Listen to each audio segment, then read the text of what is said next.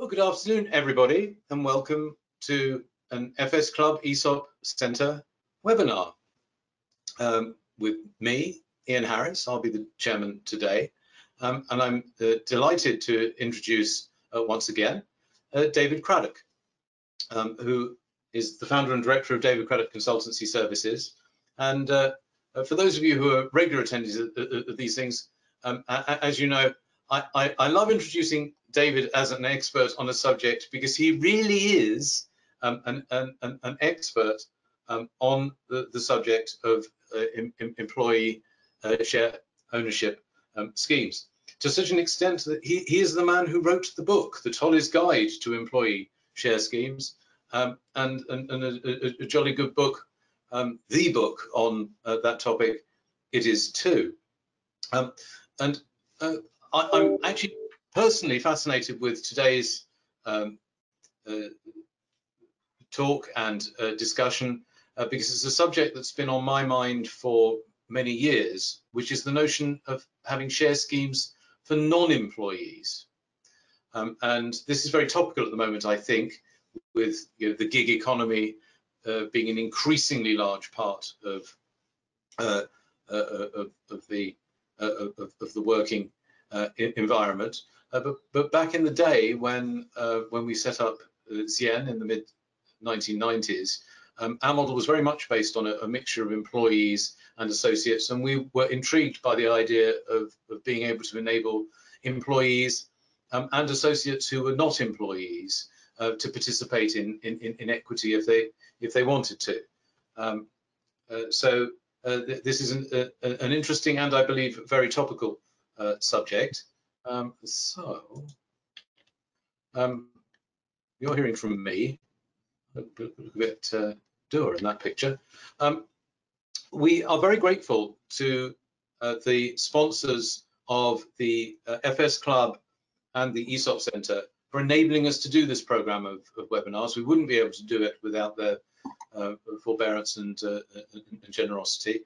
And in front of you here is a list of the FS Club sponsors in all of their glory. It's a long list of wonderful organisations, all of whom participate and help us in this program. And very specifically with the ESOP Centre, this group of organisations are the sponsors, members of the ESOP Centre.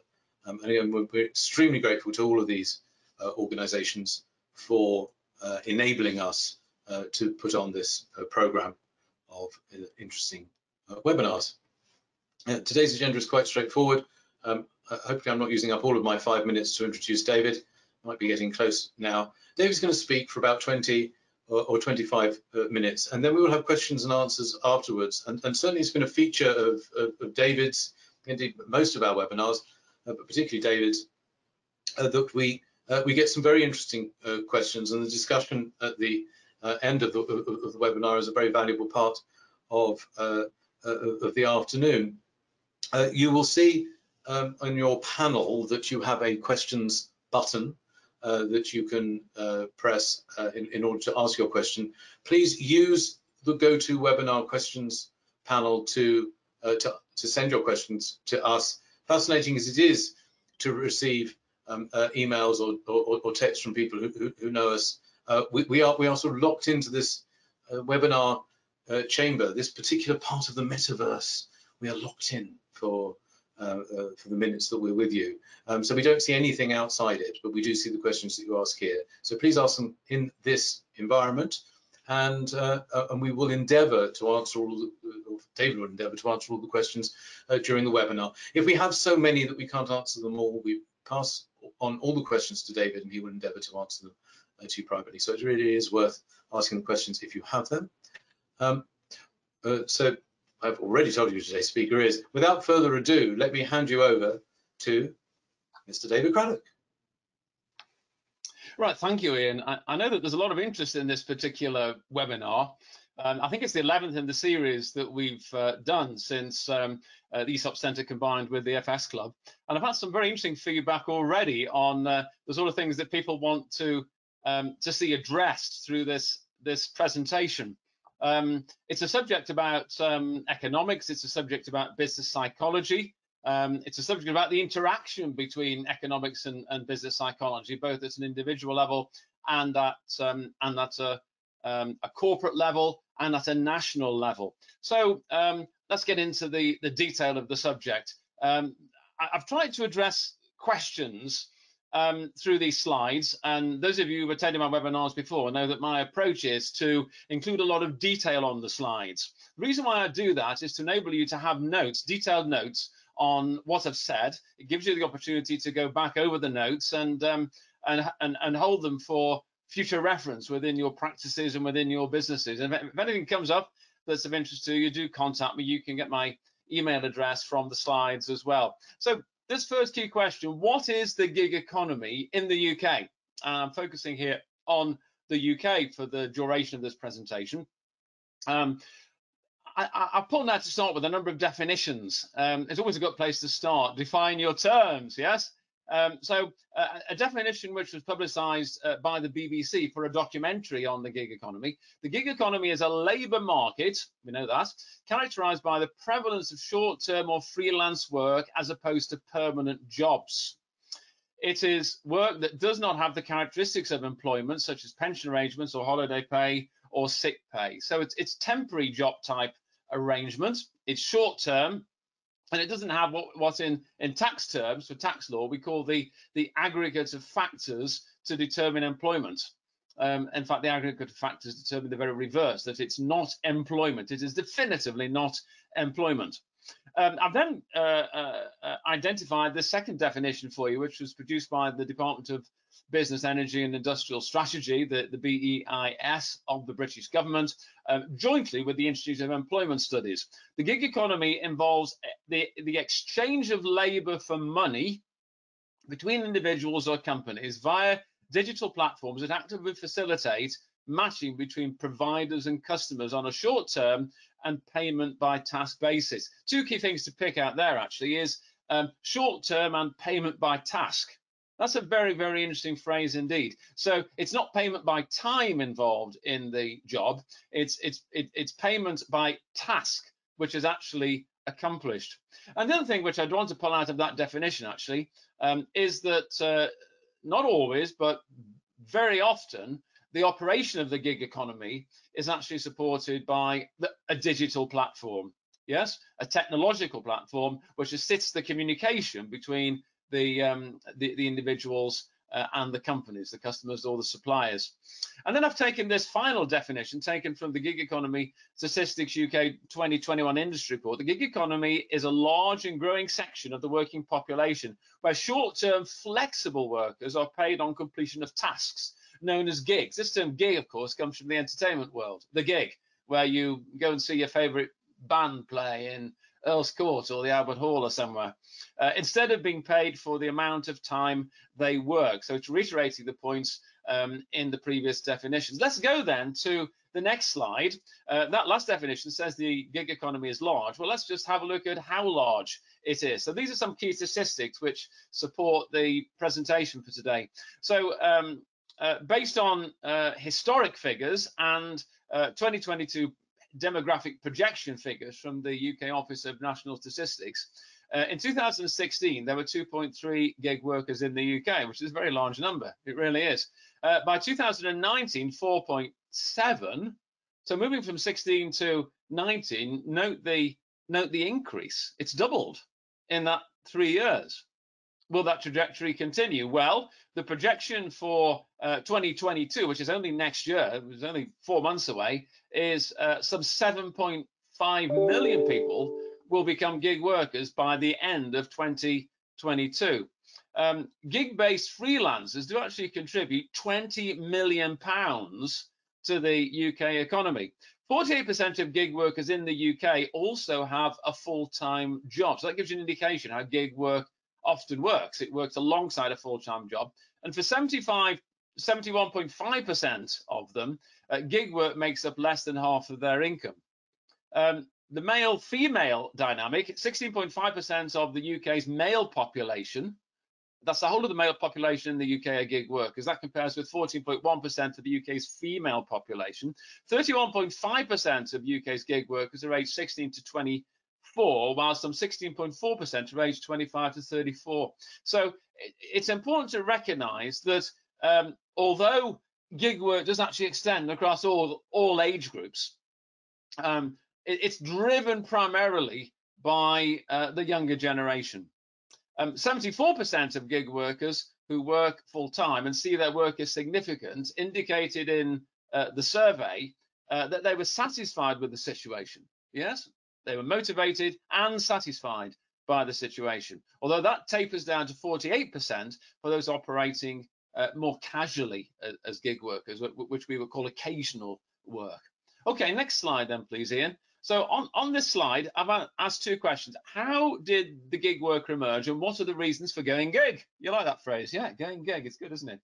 Although there's always been some sort of gig working, really going back into not just the last century, but the century before, although it wouldn't have been called gig, it really emerged as a phenomenon from the 2008 financial crisis. For some, it was a decision of choice of independence, that they didn't want to be dependent on jobs where they could be made redundant. So choice of independence, they wanted to be captain of their own ship, as we say. And for others, a choice of necessity, just reluctantly, out of redundancy, at the time, they chose to go down the gig route. The single most widely reported motivation for wanting to work as a gig worker is to introduce flexibility into your life. And the reason for wanting to go flexible are many. It could be you're caring for a family member. It could be you're a student wanting flexible work alongside your studies. It could be you're an individual wanting greater control over how you spend your time. The Business Energy and Industrial Strategy Report of February 18 reports 6 key reasons for an individual choosing to work in the gig economy. A belief that the gig economy is the future of work. Okay, I've got a slide on that later, the end of the employment era. Or is it? We will question and explore. An attempt to pursue a dream job, fulfilling your dream. Maybe you want to be a writer, and so you have other jobs to keep you going while you're building up your profile as an author within the reading community. An opportunity to earn additional income while pursuing a specific goal. An opportunity to gain work experience. That's what university students are encouraged to do these days. When they graduate, whatever you can get, just get experience. Okay. A desire for working conditions better suited to your own health condition. Whether it be physical health or mental health. You might not want to work in a large company because you experience some form of claustrophobia, for example. Or it might be that you're physically disabled and you need to work from home because you simply can't move around. You're bound in a wheelchair, but your mind is active and you're ambitious and you can work at your desk and at your computer. And a determination to transition to a positive experience from redundancy. I love that one. That a lot of people see redundancy as a negative aspect of their lives, but the gig worker will take redundancy and say, I'm going to turn my life around. I'm going to make sure that I make myself indispensable to my customers and to my clients. Good. Right. Let's go on to the next slide. Right. The end of the employment era. Not really, but it is interesting to explore. There's a number of interesting books over the last 30, 40 years that have explored this idea. James Robertson was an interesting book I read on this subject. It's come out in various publications. I think firstly in 78. I think the last one was about 20, maybe 15 years ago. It's called The Sane Alternative, The Choice of Futures. It heralds the transition away from the consumer economy into what is known as the conserver economy, with higher expectations for personal fulfillment, not necessarily equating to material acquisition and accumulation. And the characteristic of this new economy, this conservative economy, is spending less based on a new lifestyle, which doesn't require the previous spending and consumption levels of previously. I take from this concept and I put it into the domain for discussion today, that the key lesson to learn from this particular book is that the business psychology of employees, maybe all people today in 21, is dramatically different from that of previous generations. That might sound a very simplistic distillation, but that's my take, and that's what I'm sharing with you today, my take on the gig economy and how it connects with employee share schemes. There's loads written about the gig economy, but there's virtually nothing written about the connection between the gig economy and employee share schemes. So the employee share ownership ethic, that is both a response to and a facilitator of the changing expectations within society. It operates best, employee share ownership operates best when there's a structure of compatible human resource policies operating alongside it, encouraging individuals as employees within a company to develop creative, motivated, productive, entrepreneurial type mindsets. Ironically, it's those type of individuals who find a home in the gig economy as well. Maybe we want them in both places. Maybe we want them in the company as people with an entrepreneurial mindset operating within the employing company, the progressive employing company, and we also want them operating as gig workers, so that there's a nice fusion and chemistry between the two groups as they service the company. Let's go to the next slide. So, challenges of introducing share schemes to the gig workers. I've got 4 key questions here. First question is, what about available shares? Are there available shares? The shares are normally rationed to a particular percentage of the share capital, say 10% max really in a quoted company, up to anything really, I suppose, in a private company, depending on the will of the board of directors. But does that raise a problem? My answer is that yes, the decision has to be made on a balance of share allocation to employees compared with share allocation to gig workers. That decision, this is really crucial, that decision must always be driven by the expectations of contribution to productivity through involvement in the share scheme. As I always say, we don't want our share scheme simply to be a pretty figurine sitting on the mantelpiece like my pots behind me. No, we want it to have a utility purpose that serves the productivity of the business and the developing growth and value. If headroom on available shares does pose a problem, then possibly we use a phantom share option scheme, which is essentially a deferred bonus scheme, not linked to shares. That will meet the requirements, and I got proven evidence through my own case file that can be an effective motivator. Question 2, gig workers do not conform to a homogeneous model. You know, it's not like Japan. 98% of people living in Japan are Japanese ethnic. Nothing like that at all. I just use that as a throwaway illustration. There's a wide variety of life aspirations, a wide variety of work preferences within the gig community. So how does the company design a share scheme to be suitable for all of them? Yes. Answer. This is the answer. Okay, this is what I found to be the answer. The share scheme structure for the gig worker must be very simple, exceedingly simple. And maybe we can learn lessons there for the employee community as well.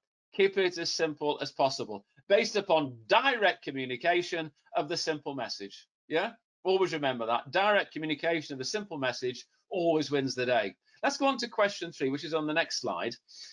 Gig workers are not subject to company training programs, performance management procedures, or internal decision-making committees. So how can the sister policies to employee share ownership, which make employee share ownership work, you know, the participation type subjects, the involvement type subjects for employees, how can you then implement a gig worker share ownership work type arrangement for the gig worker? Well, the answer is this. Okay, it's true that a successful employee share ownership implementation works best alongside, you know, its friendly policies, performance management, decision taking, training programs, whatever they might be. All the research in the UK and all the research in the US supports that position unanimously.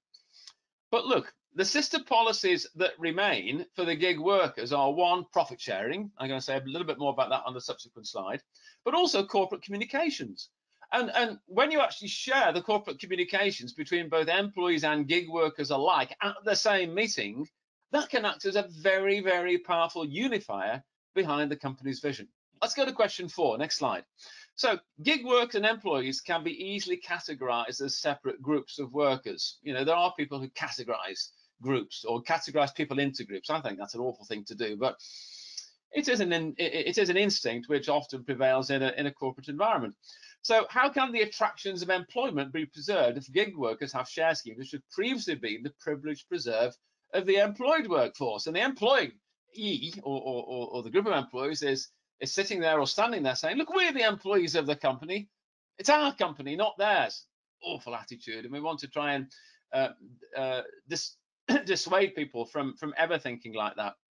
Well, this is my answer. The employment attractions of pension schemes, holiday pay, sick pay remain for the employees, together with a perceived safety, at least it's perceived, a perceived safety in that employment and the sense of belonging to an entity larger than themselves that they believe mitigates against risk that's associated with self-employment. Whether or not that's a mirage, we could debate that till kingdom come, because there is such a thing as redundancy. The downside of the perceived categorization is the development of a defensive form of protectionism. Protectionism can often form in a big corporate environment. It can be departmental protectionism. It can be protectionism that's geared to loyalty to a director.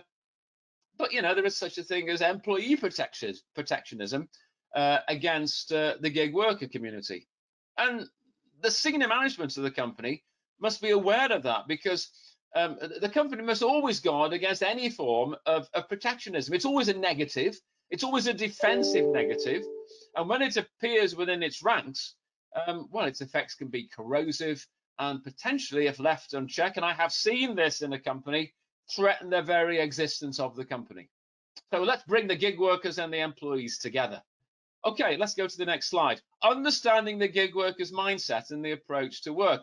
So the gig worker is typically a really motivated, energetic individual.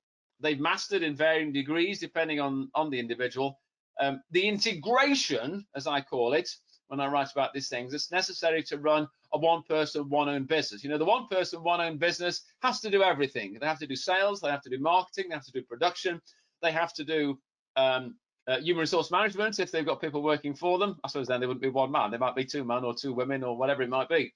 I call it the Candyman can. Yeah, and some of you may have written my piece I wrote years ago called the Candyman can. It's like the hot dog man can as well.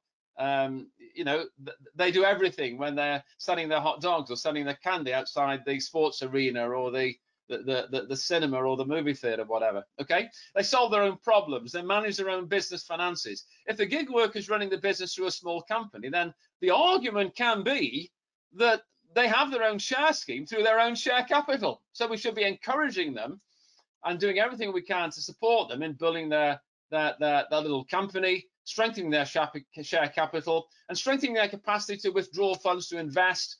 And that's really where the profit share dynamic comes in, to actually feed into gig workers' profit share. That might be a better alternative than a share scheme in certain circumstances. So the motivation for the gig worker is to grow the value of the company, invest, build their personal freedom. And in most cases, a profit sharing scheme can fit the bill. And it solves that problem, doesn't it, of the rationing of shares. The gig worker's energy and motivation is usually harnessed to an efficiency, to a discipline, to get the job done rather than to serve the time. Remember those definitions. It's not time served, it's task accomplished. And that's where this principle comes from. It's harnessed to an efficiency and a discipline to get the job done. The gig worker is an entrepreneur.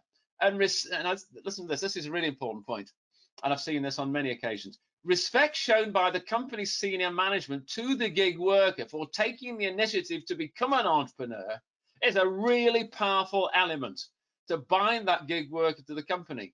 So I'm looking at share schemes for the gig worker, yes, but I'm looking at other things as well. So let's go on to this next slide, Ian.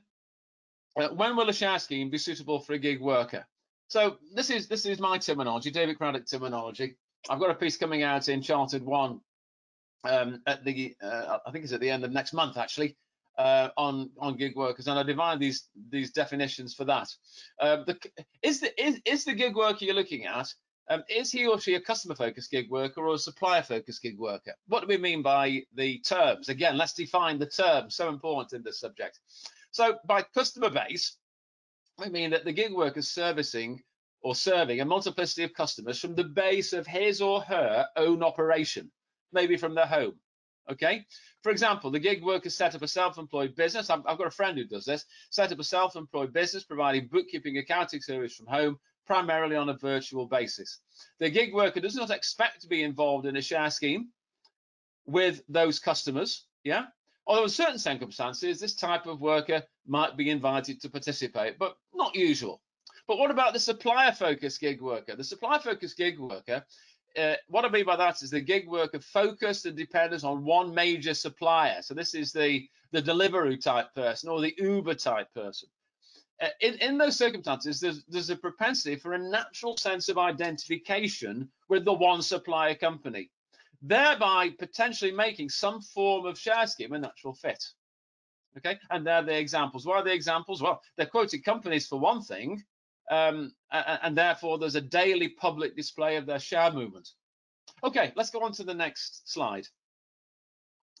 Let's go on to the next slide.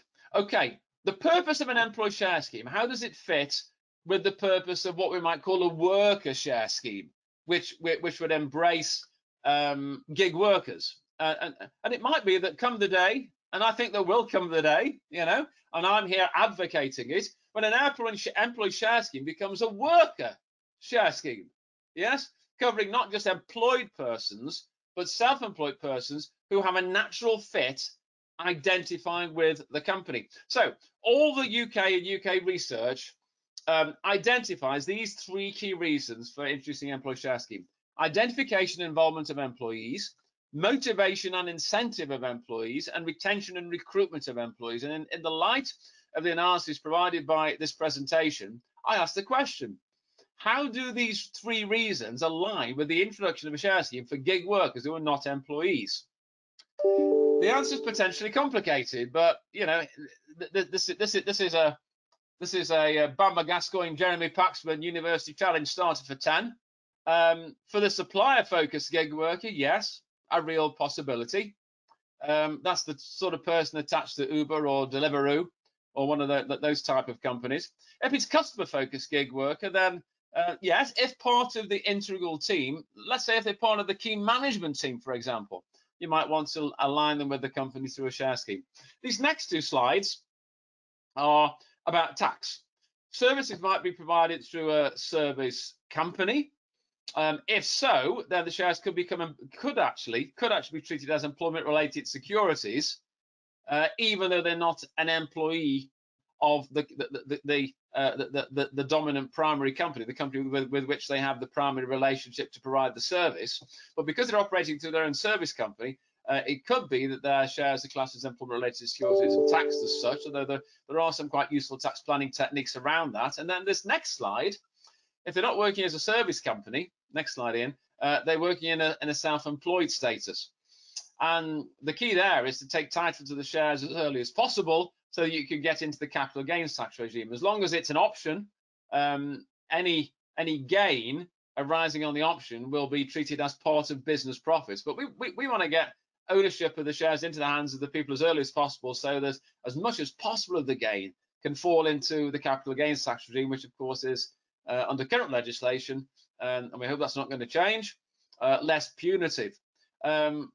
With them owning the shares, there should always be forfeiture provisions within the Articles of Association, which require them to forfeit in the event of leaving. So that's my presentation. 29 minutes past. How's that going then, Ian? Is that okay?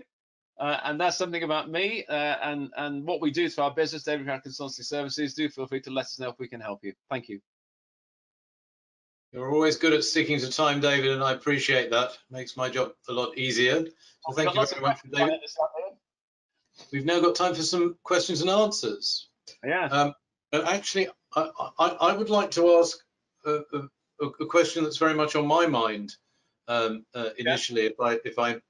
If I may presume upon everybody, which is the notion of why are we doing all of this? And one of the reasons that many of us as commercial companies are keen on employee or keen on share ownership arrangements is because we believe that it binds people in, that it helps with productivity, it helps with loyalty, and things like that. So one of the things I was wondering, David, is do you have any examples where you have experience of seeing how this sort of arrangement for non-employees, for associates or for gig workers, as we're now calling them, actually delivers results for the companies that put these schemes in place? Yes, in smaller companies, not in a quoted company, I have to say, but in quoted companies, yes. Sorry, in unquoted companies, yes, where there could be anything from 5 to 10 self-employed individuals.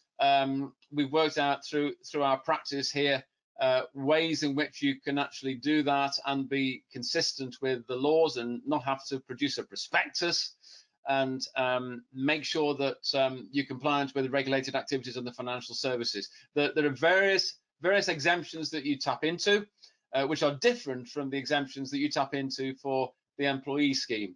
And the key is, and I reiterate it, the simple message directly communicated. Okay. Thank you for that, David.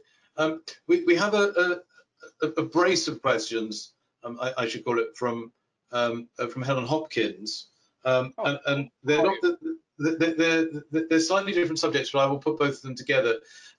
Firstly, she wants to know whether you're just talking about distribution of profits, or are you talking about actual shares for gig workers? And then she goes on to ask, which is why I think the questions are slightly related, to sort of help with her and perhaps our understanding of what you're saying. If a share plan was considered to be an employment-related security for gig workers, would the company need to include share allocations and events within the company tax return? So it's just trying to understand mechanistically, can this actually work as a share allocation arrangement with gig workers, and to some extent how that might work? So the Form 42 electronic equivalent is purely for employees and directors. It does include directors, even if they're not employees. It doesn't include self-employed individuals who are not directors. But if they're operating through their own service company, yes, remember the penultimate slide of my presentation, then they will almost certainly have to make a return to their own service company of the Form 42 electronic equivalent, because they will be deemed to have received those shares, even though from another company, by virtue of being employed by their service company. That's the technical point there. Okay. The position about the first question that Helen asked, I am advocating, as I always advocate with regard to employee motivation, flexibility. Be flexible as to what you believe works within your company. If a share scheme works, working with real shares, then yes, go for share scheme. It might be that profit sharing is the better alternative. Okay. Always supported by whatever human resource activity you consider to be appropriate. So yes, it's difficult to put them through training programs, although we have got a client that puts self-employed people through training programs, but unusual, and unusual for them to have performance management. I don't know of any company, any client companies of ours where there are self-employed people who have performance management. But yes, share schemes if appropriate, profit sharing if appropriate. My own take is that gig workers do value profit sharing because it enables them to build up their own independent pension pot, an investment pot, independent of any company, any of their customer companies. Yeah, I know there's also the soft factors as well, and one of the soft factors I put in was this really, which was the senior management of the company they're serving recognizing their initiative to set up as a gig worker, recognizing their entrepreneurial instinct. Okay, my finding is that gig workers are often very proud of the fact that they've taken the risk, that they've gone out by themselves and they've exercised that entrepreneurial instinct to good effect, and that it is producing value in the lives of them and their families. That's a really interesting answer. It does link to another question that's been in the back of my mind. So Helen hasn't asked this as a follow-up question, but I've got a funny feeling that she might, and that one or two other people in the audience might be thinking about this. Based on the answer that you've just given, is there a risk that some of the activities that the company might do in order to bring gig workers into the share arrangements, or even the profit share, equity share arrangements or profit share arrangements, is there a risk that those activities might invalidate the gig workers' non-employment status?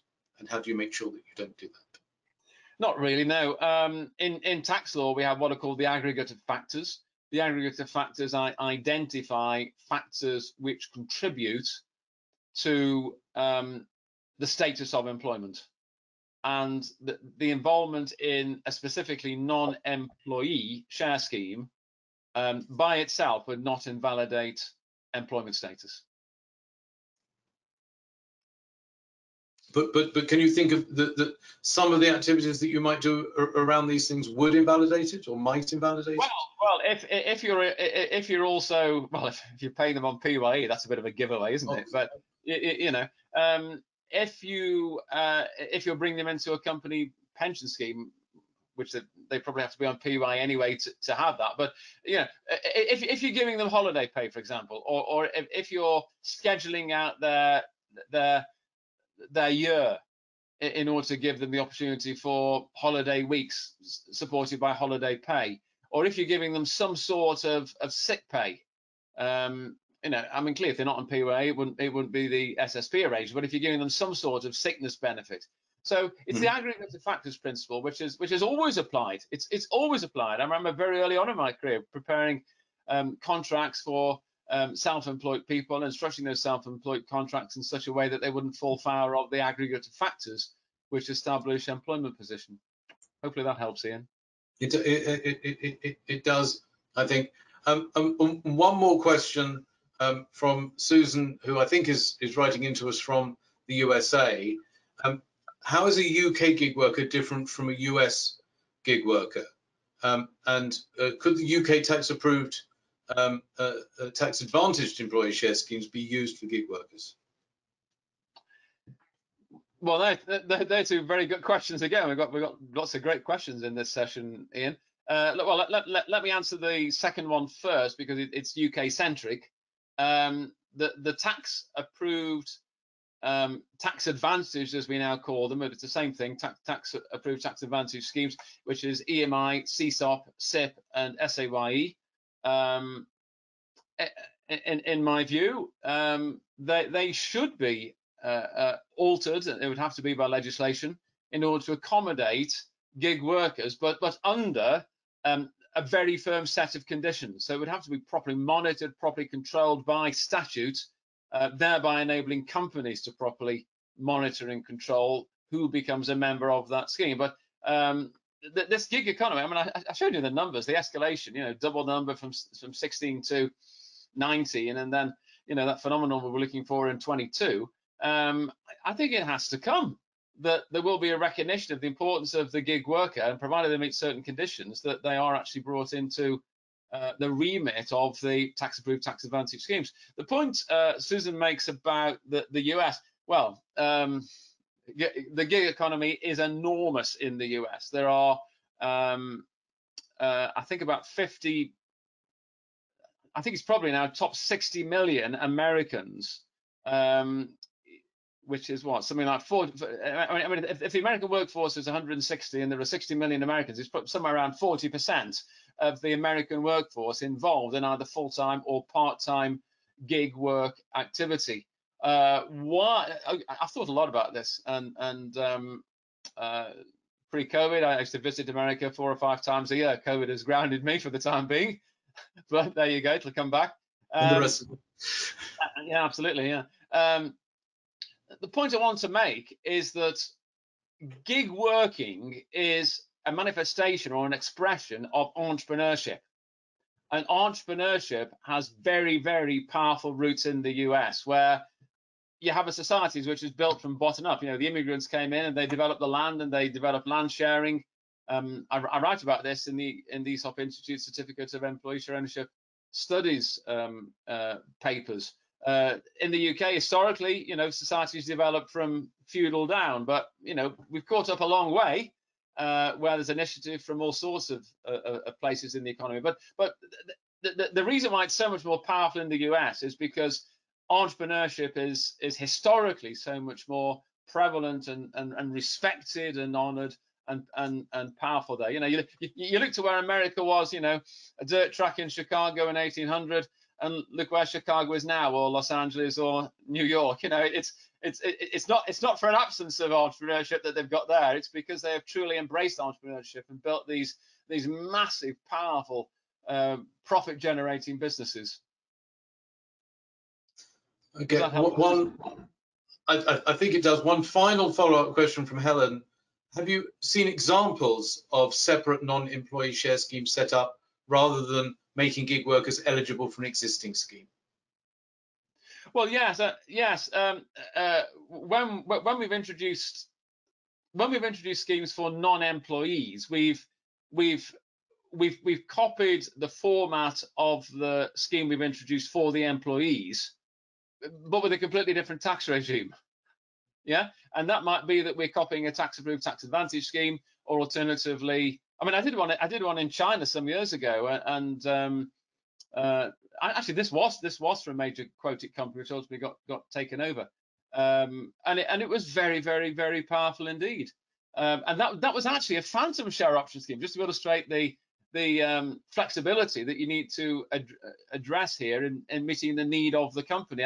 You know, going back to Helen's previous question, you know, am I just advocating profit share or share schemes? I'm advocating share schemes where it works using real shares, share schemes where it works using phantom type arrangements, profit sharing where that works. It's a question of being sensitive to the needs of the company, and following in detail the results of the consultation that you have with the directors, and fine-tuning, refining, bespoking the arrangement appropriately, which is what we do through our business. You know, we provide a detailed consultancy arrangement. That's brilliant. The very final question, I'm going to answer myself. Okay, in fact, the person who sent in the question answered it for himself. I'll let him remain anonymous, because he said, "Is it possible to have copies of the slides from today?" And they said, "Oops, I've just found them on the website." And in fact, my answer to that question is yes, they are up on the website, and in fact, the videos of the presentations go up on the website, and not just this one, but this is one of quite a lengthy series. I think this might be number 11. Number 11, Ian. That's right. Yeah. Can I say? I just say I specifically create those slides in such a way that people can look back at them afterwards and understand the principles. But one thing I've found over my career is how frustrating it is to go to a presentation and you've got, you know, 5 points with 5 words.